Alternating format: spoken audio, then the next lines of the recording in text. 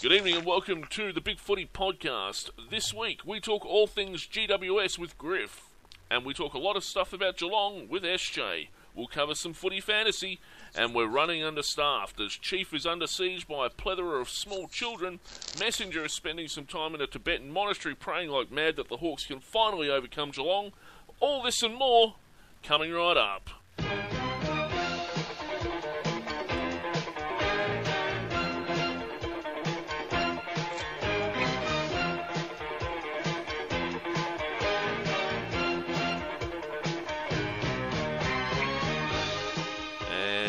It's good to be back for another week, even if everyone else has decided to go on holidays or pray to whoever or look after kids or whatever the hell they're doing this week.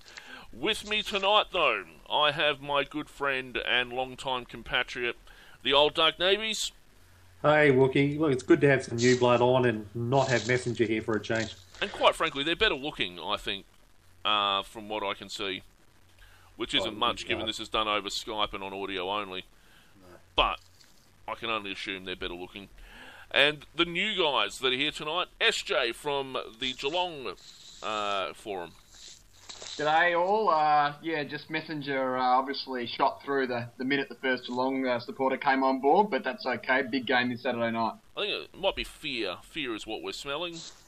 And there might be something else too, just throwing in there for good measure.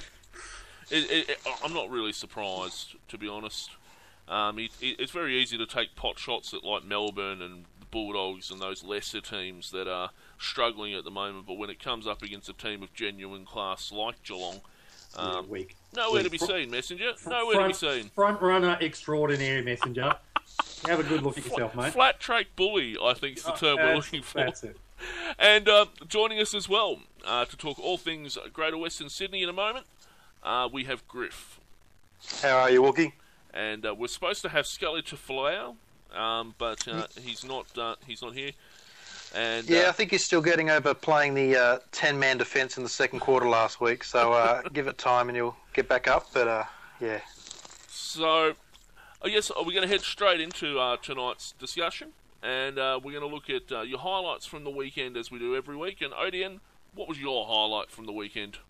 Bit of a bizarre one.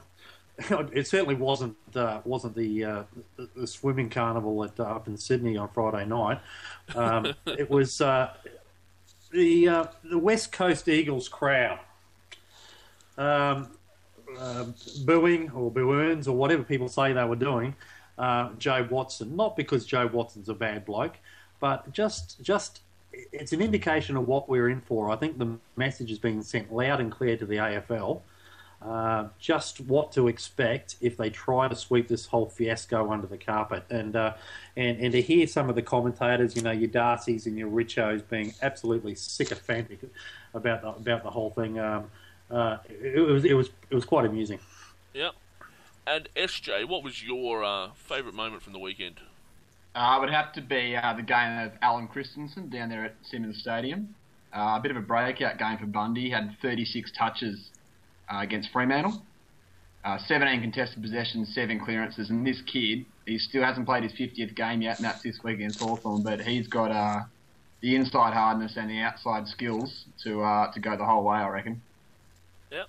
And what about you, Griff? What was your favourite moment from the weekend?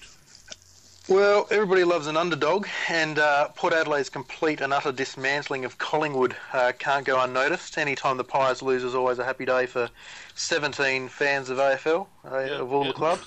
No question here. And Ollie Wine's game of 26 possessions in basically 3 quarters of footy and a goal is pretty hard to go past. So that was definitely it for me this week. Excellent. My favourite moment of the weekend, Jill and McLaughlin's press conference this morning.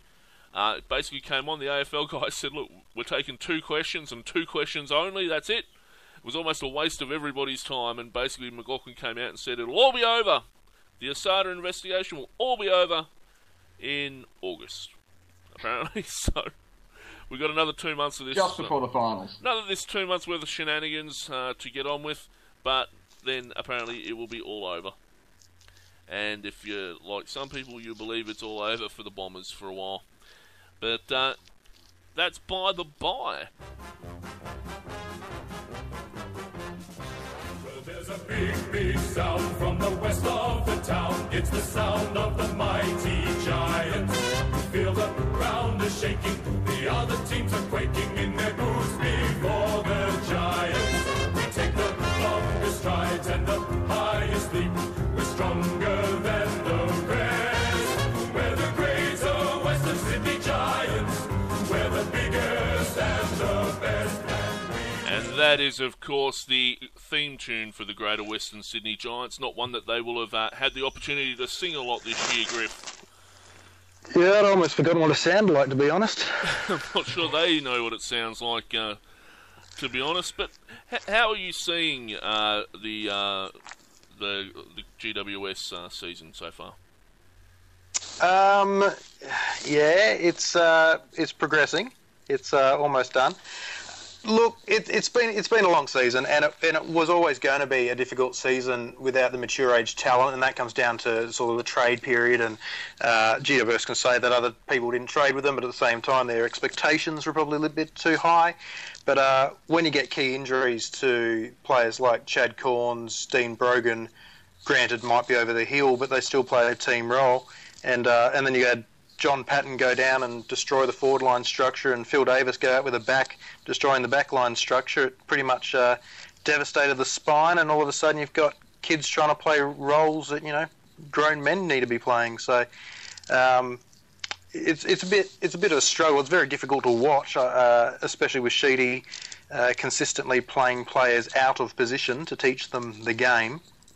But I don't think anybody is overly surprised. I mean, the season's pretty much matching what the Gold Coast Suns were doing last year. I think last year, after round 14, the Gold Coast Suns were winless and had a 50% odd points to their name, and then they managed to turn around, and I think it was 6 wins towards the back end of the season. So there's still hope, but yeah.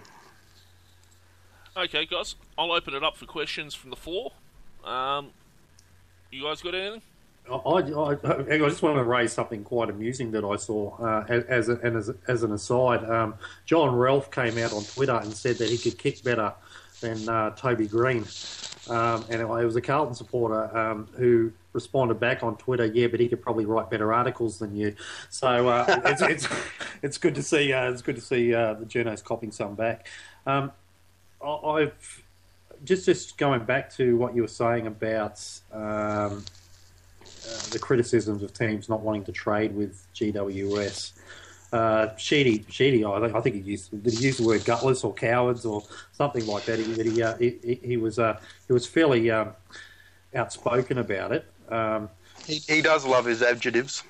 Yeah, I mean, it's just that the teams that some of the teams that have been brought up as far as trades to GWS, they're considering themselves to be in some sort of a window. Very, very hard to give up established stars for a high draft pick that might actually just mess up that balance of that window, and you sort of get caught in between your developing players and your established players. So it was probably a little bit, I don't know, it was probably another Sheedy media beat up in my mind. But how do you see it?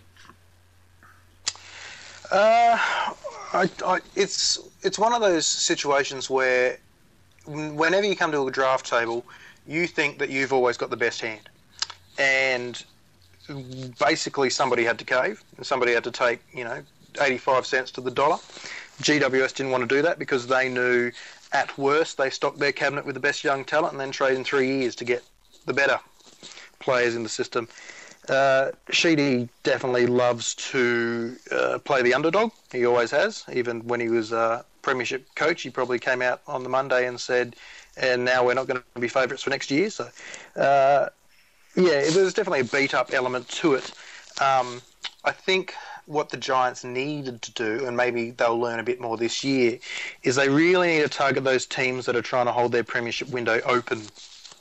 There'll be certain players around at different clubs who probably either aren't quite happy with the club or feel like they are young enough to see a premiership window somewhere else. And I think they're the sort of players that the Giants need to trade for. So, I mean, with Matthew White at the Crows, I think would be very appealing. I mean, they've got no draft picks this year, so if they could snag number one somehow, I think they'd be very keen to come to the table, especially with their season slipping away. I think some of the rebuild clubs may be wanting to come to the table, maybe St Kilda or the Western Bulldogs. But yeah, it's definitely about targeting the right club because, I mean, last year Trent Cotchin's name was thrown about, and if anybody thought that Trent Cotchin was going to be getting away from Richmond, I think they were higher than Ben Cousins in his heyday. So. Could agree with that. Buddy Franklin's obviously a target for you guys. On Big Coin, possibly an AFL ambassadorship coming his way. But you've got Cameron, you've got Patton.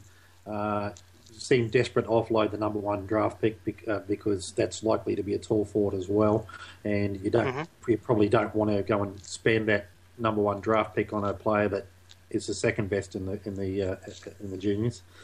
Are you happy to be chasing Franklin on the sort of coin that's been talked about? Personally, no.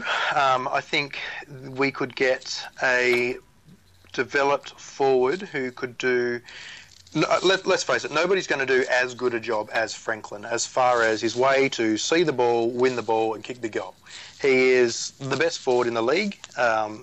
It's arguable from fan to fan, but for argument's sake, he's one of the only players left in the comp who's kicked 100 goals, and he can turn games. But the Giants are lacking a key position backman, a contested ball winning mid who can break the lines and get the ball forward, and their forward line, if anything, needs somebody with very solid defensive pressure. I prefer them chasing somebody like a Jack Darling or a Jack Rewalt, to be honest, who they could probably secure at less coin, and then they can sort of spend the extra on rebuilding the spine.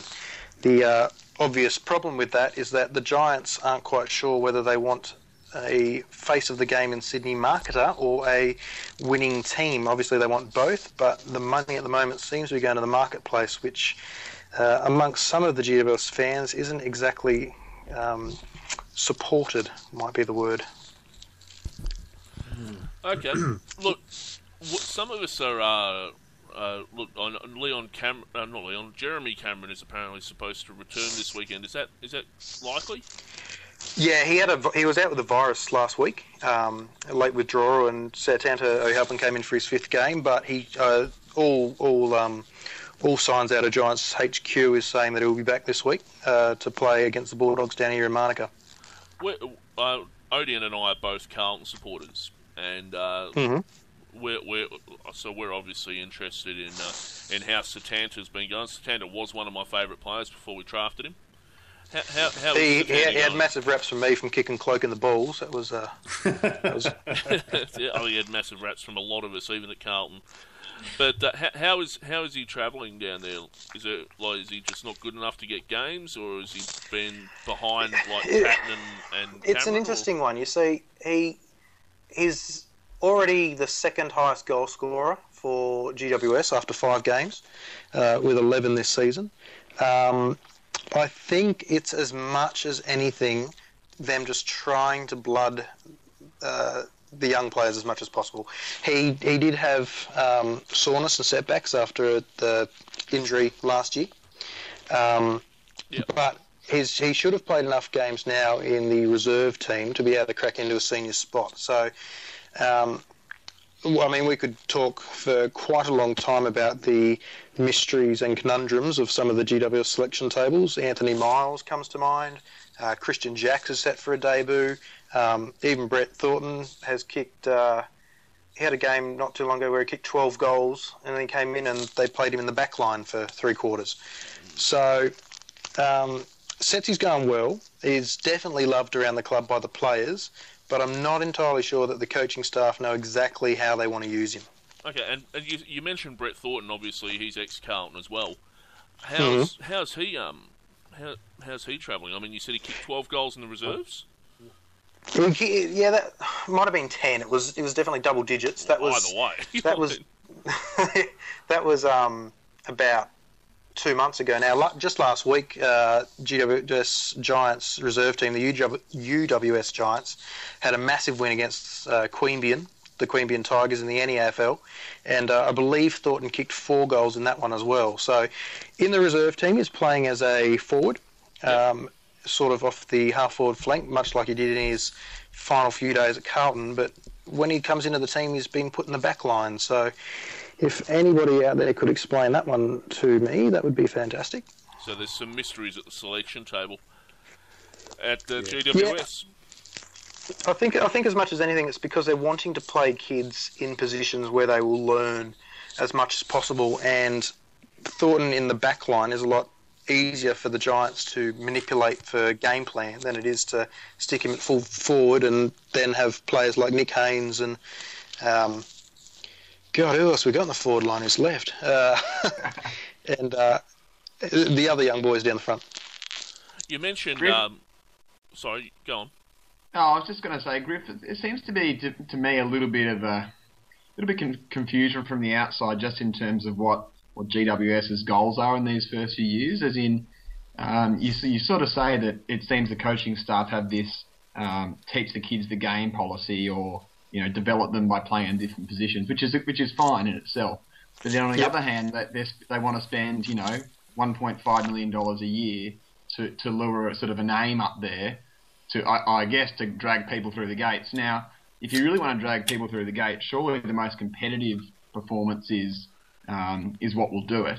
So is there a little bit of a contrast there, or something that's not quite right between actually trying to be competitive and getting supporters on board, or teaching the kids the ropes in different positions and sort of thinking long term? And how do you see that playing out in the next sort of 12, 24 months? Well, it's definitely a unique situation. I mean, you've got, I think every club in the AFLs, their recruitment and their list management alarm bells went ringing after the Gold Coast entrance.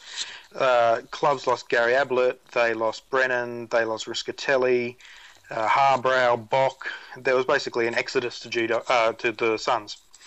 And because of that, there seems to be this hesitancy towards doing any deals at all with GWS, especially when they had such good draft concessions to not only combat the pre-existing clubs, but also to counter the Gold Coast position. Now, as a fan, I would absolutely love if our best players are on the park every week in the positions they were supposed to be playing. Toby Green off the half-back line with his kicking efficiency boggles the mind. But the kids have to learn, and Toby Green... I've met the bloke. He's a great young kid, but you can tell he has been at the top of his tree for a very long time as a junior, and it doesn't do him harm to learn what it takes to defensively shut somebody down. Because at some point in 2017, when we're in a preliminary final and he's up against Jack Stevens in St Kilda, who's tearing us apart, somebody's going to have to go on him and shut him down. Yep. And if he's never learned a defensive game, it's not going to happen. Now, the other piece of the puzzle, of course, is that Leon Cameron comes in next year as coach, and I don't know exactly where the quote is, but I'm pretty sure I've heard Sheedy say that at the moment the coaching is about 60%, 40% shared between the two of them, changing during the match. Yeah, he said that pre-game a couple of weeks ago. Yeah, so it leads to an interesting situation, because not only are the kids learning the game, and Leon Cameron has a great history as an assistant coach, and obviously there's great excitement about the club for him to become head coach, but if there's any coach that you would pair to, mentor an incumbent coach, Sheedy and Leon Cameron, second quarter this week, putting 10 players behind the ball. I think that might have taught Leon Cameron as much as it taught the GWS Giants players. So what I'm hoping is that next year all the positional mucking about and the accountability and the lessons learnt go out the window. You get Adam Treloar, Caniglio, Dylan Shield all playing in the guts, rotating with Ward and Scully. You've got Green running on the wing or half-forward flank, where his disposal can be hidden just a little bit better. And you've got players like Nick Haynes playing forward instead of back. If he's still at the club, I believe he's actually unsigned at the end of this year. So if we end up talking number one draft pick packages, we'll talk about that later.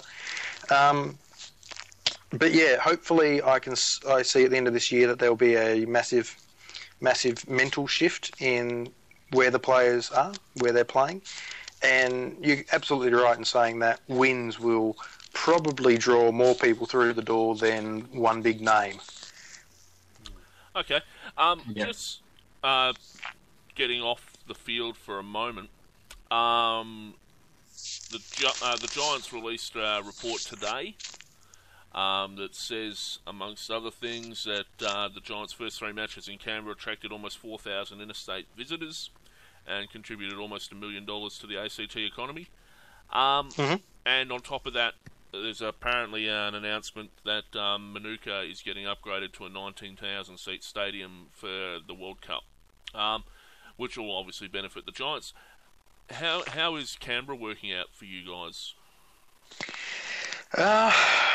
It's difficult. The biggest problem with the ACT government deal with the Giants is that for 2 months of the year, the Giants aren't playing in Sydney. They're using the Canberra games as their home ground, which is fantastic for Canberra. The ACT government are wrapped with it. It's worth $26 million, and it goes till 2022, 4 games a year. But if the Giants really wanted to build their fan base, it does hurt that element of it. The ground has been upgraded for night. It will be upgraded and completed by January 2014. I think it's getting a new surface, and the seats are going to be revamped. But my personal feelings is, as much as it is great to see Manuka Oval being used, they sort of painted themselves into a corner as they try to build an identity in Western Sydney without playing in Western Sydney. And I think that's also in part because of the Royal Easter Show. Some people may not be aware that the Giants' home ground Skoda Stadium is actually the Sydney Showgrounds Stadium, and it's a co-shared occupancy. And during the Easter Show, I was there in March this year, and I believe there were some drag cars going across the surface.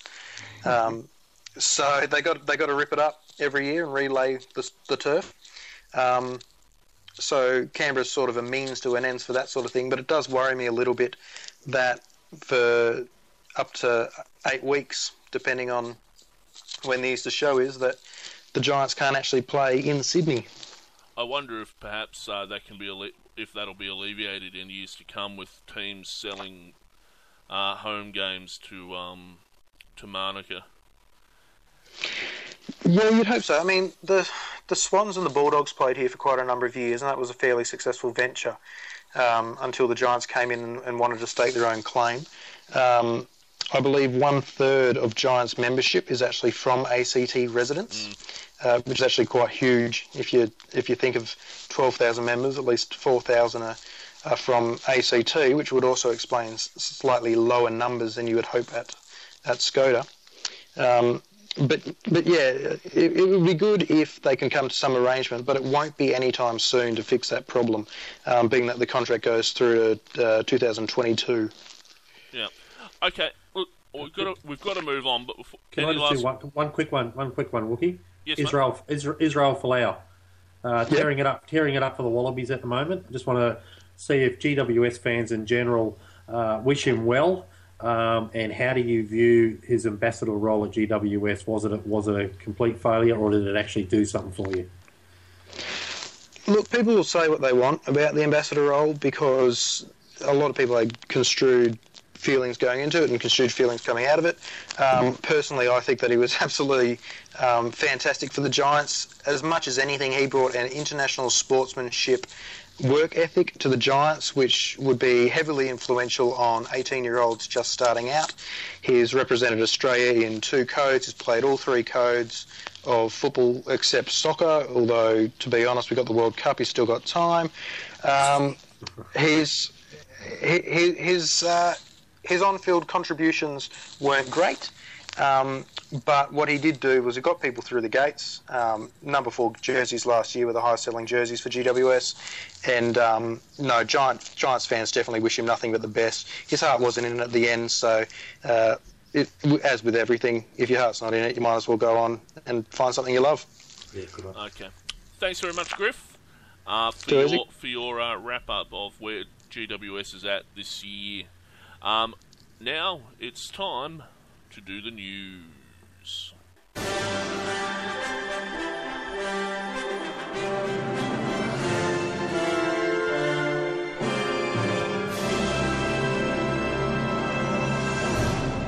Good evening, this is the BigFooty midweek news for Wednesday, July the 3rd. I am the Wookie. AFL Deputy Chief Executive Gillan McLachlan has told media and fans to be patient as the Asada investigation into Asada continues. He told a press conference today that the end is in sight and it's in August. Meanwhile, Stephen Dank says that he is confident Essendon players will be cleared over the drug scandal.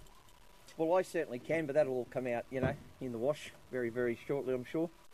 The AFL will field an Indigenous side against Ireland at the end of this season instead of the usual All-Australian side. The Indigenous side will be coached by former Swans forward Michael O'Loughlin, assisted by Rodney Eade. Greater Western Sydney and the ACT government has released a report by Replicom that says the Giants' first 3 matches in Canberra have attracted 4,000 interstate visitors and contributed nearly $1 million to the ACT economy. Greater Western Sydney are currently in the first year of a 10-year, $23 million deal to play 4 matches a year in the capital. Brisbane coach Michael Voss is expected to be handed a 2-year contract along with increased football department spending. Brisbane currently ranks in the bottom 5 clubs in that area, and Brisbane power brokers believe that this has hamstrung Voss's performance as a coach. Port Adelaide's Chad Wingard has signed a contract extension keeping him at Alberton until the end of 2016. To injury news, an Adelaide defender, Brent Riley, will miss the rest of the season with a shoulder injury, while Patrick Dangerfield is expected to return this weekend for the Crows. Richmond ruckman Ivan Maric will miss Saturday's game against North Melbourne with a groin strain. The Western Bulldogs have lost Matthew Boyd for the next month. For Hawthorn, Cyril Rioli is expected to play his first game since round 5. At Collingwood, Dane Beams and Tyson Goldsack look set to return in the VFL. In the West, Matthew Pavlich will play his first game since round 3, and Aaron Sandilands will play his first match this season for the Dockers. Jeremy Cameron is expected to be available for Greater Western Sydney to face the Bulldogs. Greater Western Sydney defender and former Port Adelaide Premiership player Chad Corns has retired due to an infection related to his knee surgery after playing 255 games for his 2 clubs and winning a premiership at Port Adelaide. This has been the AFL News.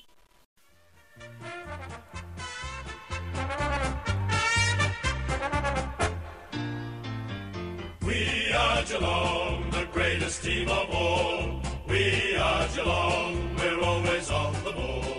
We play the game as it should be played, at home or far away. Our banners fly high from dawn to dark, down at Cardinia Park. And that, of course, was the Geelong theme song, and we have SJ here from the Geelong board to discuss all things Geelong with us, and hopefully it works better for us this time than it did the first time. SJ, welcome aboard. Welcome to the welcome to the BigFooty podcast, mate. How are you seeing Geelong travelling this year? Well, I mean, you can't complain at 12-2. Both losses by a goal as well, but I would say that so far this year our form has been pretty patchy. We've had some great wins over Hawthorn in round 1. Went up to the SCG and beat Sydney in a great game, and also beat Essendon when I think they were possibly close to the top of the ladder. But most games I would say we've only played a quarter or 2, and as much as that's a negative, I think it's also really, has great scope for improvement for this team because there's still quite a lot of structural deficiencies, I'd say, leading to the second half of the year. A lot of questions to be answered about who's putting their hand up for spots. It's not your typical top two team where your best 25 or so players are set, all in the peak of their careers. Really, it's a lot of players 29 plus and a lot of players under 23 or 24. So that means that there's quite a few players in the VFL running around who could still get a game, and quite a few to come back from injury as well. So it'll be an interesting ride and probably a bit of an unusual season by AFL standards. Okay, guys, questions. Go nuts. Yeah, I kind of agree that Geelong aren't playing fabulously well. They're doing it on the bet in most of their games. Seem a little bit blasé, if you like, at times. But you're still winning most of those games. So when you've got a real serious rival, you're stepping it up enough to get the points. And I'd love for Carlton to be doing that, and that's not happening. Geelong have let teams get out to a bit of a lead on them, and it's sort of it's almost as though they've got to wait for that spur and then suddenly, flick on a switch, which is why the Lions game was such a weird one because, I know it's happened in the past, but this particular Geelong side, you don't see them getting run down from being so far in front too much, and it's almost as though they're the ones that usually are coming back at teams and playing it out when the game's on the line and getting themselves over the line. They just, in that Lions game, it was a massive shock because they just didn't seem to know how to handle something like that. Yeah, that's right. Now, actually, I made the trip up for that one, so that was a magnificent interstate choice this year to attend. So I saw this one firsthand, but that game, it was very interesting because with 25 or 30 minutes left at the Gather, I was still expecting to walk out with a 12-goal win. And then half an hour later, you walk out as a loser, and that's a very interesting experience. But I think, although you're right, it hasn't really followed the script of the Geelong matches this year, and indeed in the last couple of years when we've sort of got 4 or 5 goals down on many occasions.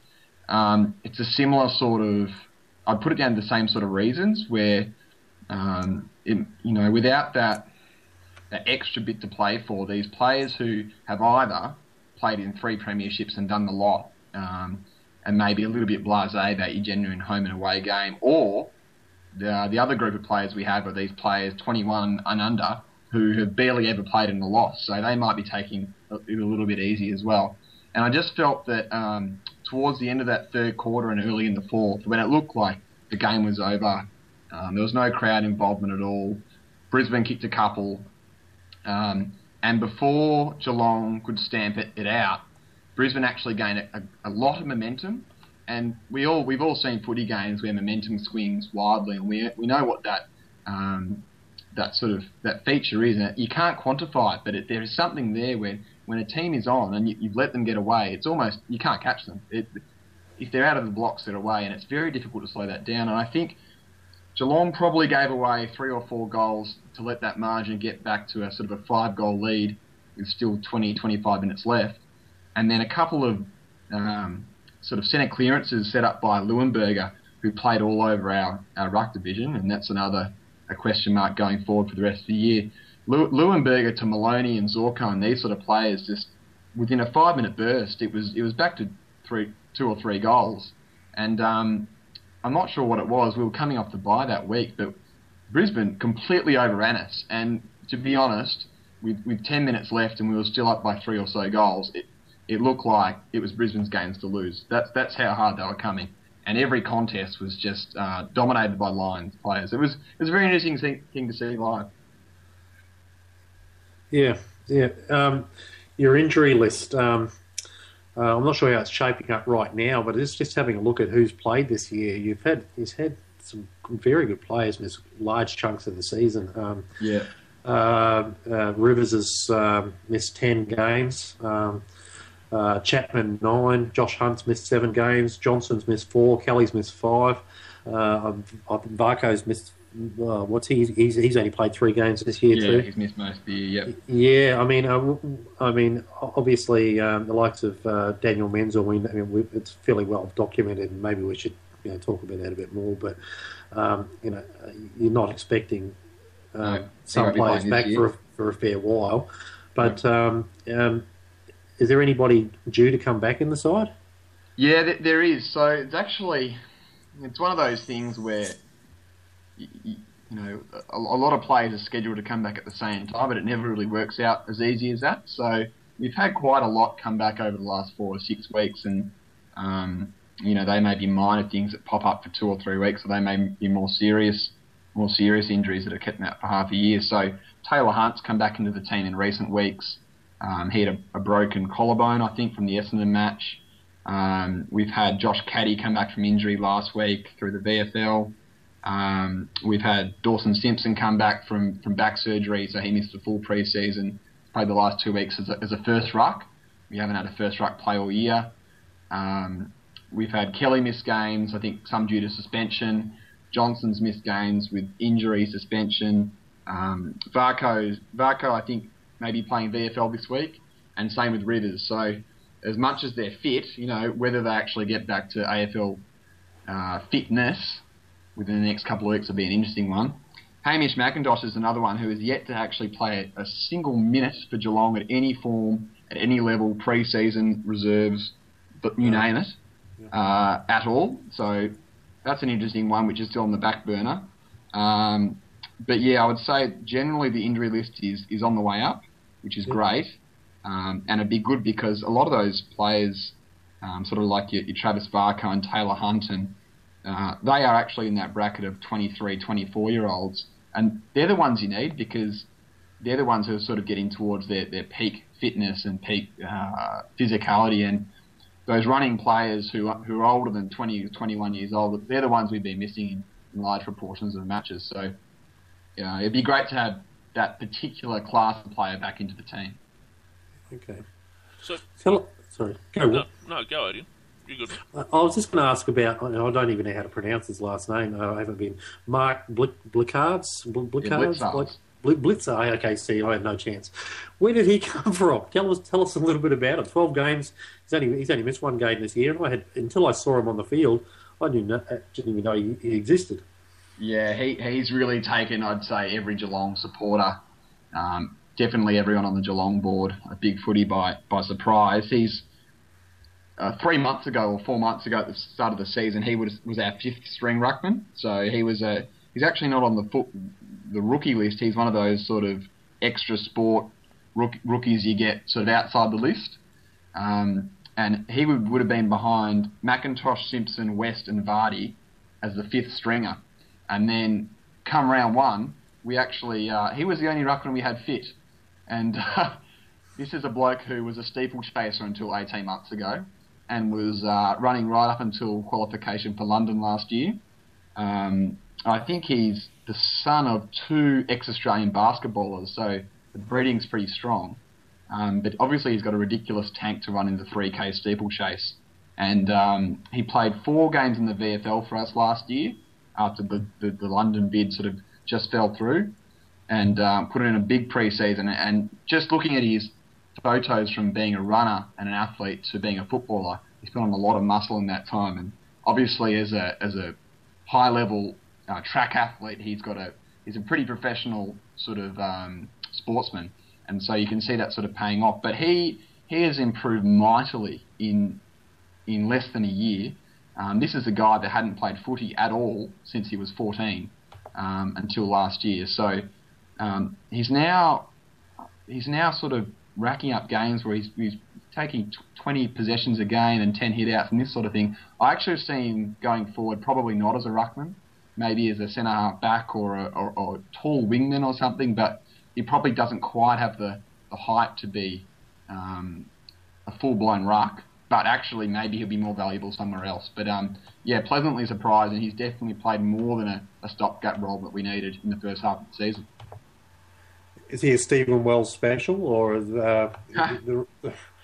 I actually think that I read somewhere that Cam Guthrie's father, who I think played for Essendon, with a different surname, I think it might be Merriweather, a few games for Essendon. Apparently, he knew of him. And they got him down to the club, and he was drafted that way. So I think it actually came through Cam Guthrie originally. So definitely wasn't sort of scouted on the football field. It was probably on the running track. Just quickly on Luke Williams going to Carlton next year. Is that a big loss from the recruiting Who's team? that one? You're one of your assistant recruiters to under Stephen Wells. Yep. I don't have a great idea of what his particular role would be, but anything that Stephen Wells, anyone that has come up from under his tutelage, you'd say has learnt from someone who knows what he's doing. Yep. He's generally had very few top 10 picks and seems to thrive in that sort of late teen to late 30s pick range. The amount of good players we take at that range seems to be really strong. So, yeah, for Carlton going forward, if you can have similar results, it'd be very beneficial. Yeah. All right. Hawthorn have got Geelong this week, I think. That's right. How's that rivalry coming along? Well, we don't. As Carlton people, we tend to mock it a little bit for being new and starting yesterday and that sort of thing compared to what we have, say, with Collingwood. How do you see that rivalry on the general AFL landscape? Yeah, well, I think both sets of fans struggle to cope with the presence of each other, particularly in this sort of week leading up to the big game. It's an interesting one because neither fan is satisfied. As I've seen the last 10 wins, and 8 of them have been by under 10 points, and yet there's still that 2008 that you'll never forget and sitting in the background. And then there's Hawthorn who, they pinched this early one and they were sort of talked up as, well, they got an early one, now they can go on a great dynasty.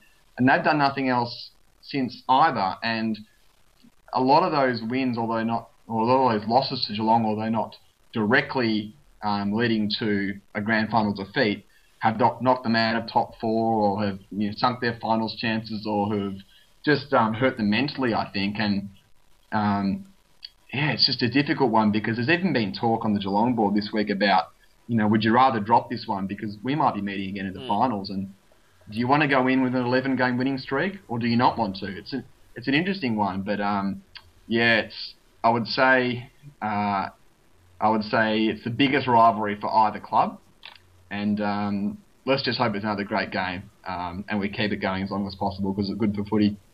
I think of all modern rivalries, like whether they've been artificially created by public holiday, things like the Queen's birthday or Anzac Day, of all the modern rivalries that that sprang up in the last 30 years or so, that the Hawthorn-Geelong one really is, it's the rivalry of them. Like, you've got your Carlton, Collingwood, and you can safely say at the moment that Geelong and Hawthorn is getting to be right up there with it in terms of just the sheer intensity and the expectation and the closeness of contest and there's genuine feeling behind it.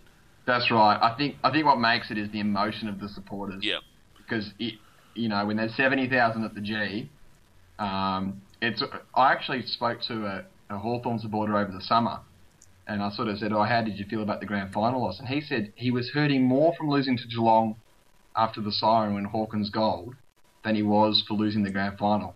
Yeah. And I thought that was amazing. But that is the sort of feeling that is behind these games. It's the same feeling that like Carlton people had in 1999 when we beat Essendon by a point, and then we lost the grand final, and everyone knew we were going to lose the grand final. Everyone left the ground that day, and we played that was our grand final, and it was worth it just to beat Essendon. Who gives a crap about the next week? Yeah.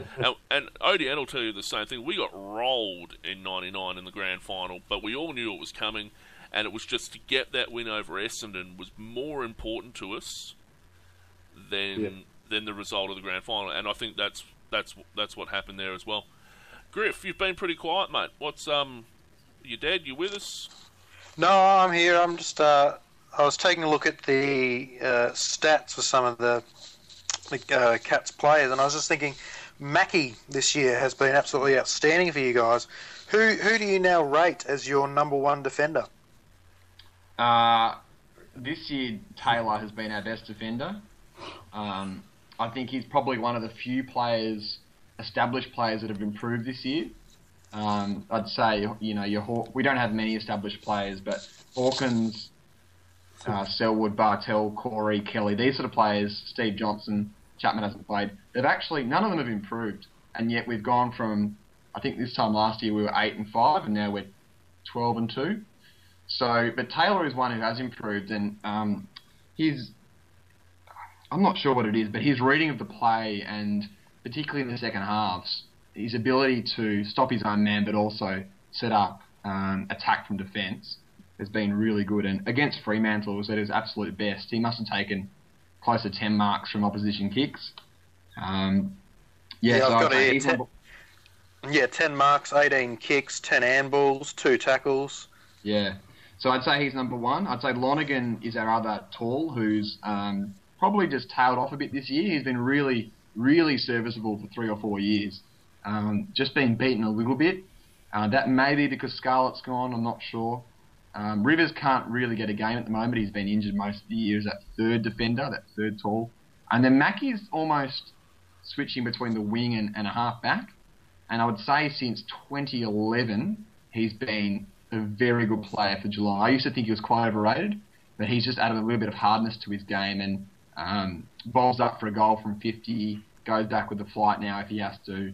Really, he's sort of turned into the player that a 3-time premiership player should be, and that's not knocking him from before then, but I think in this last couple of years, as some of the senior players have drifted away and retired, he's really stepped up to that to take that mantle. All right. Yep. Any final comments, questions?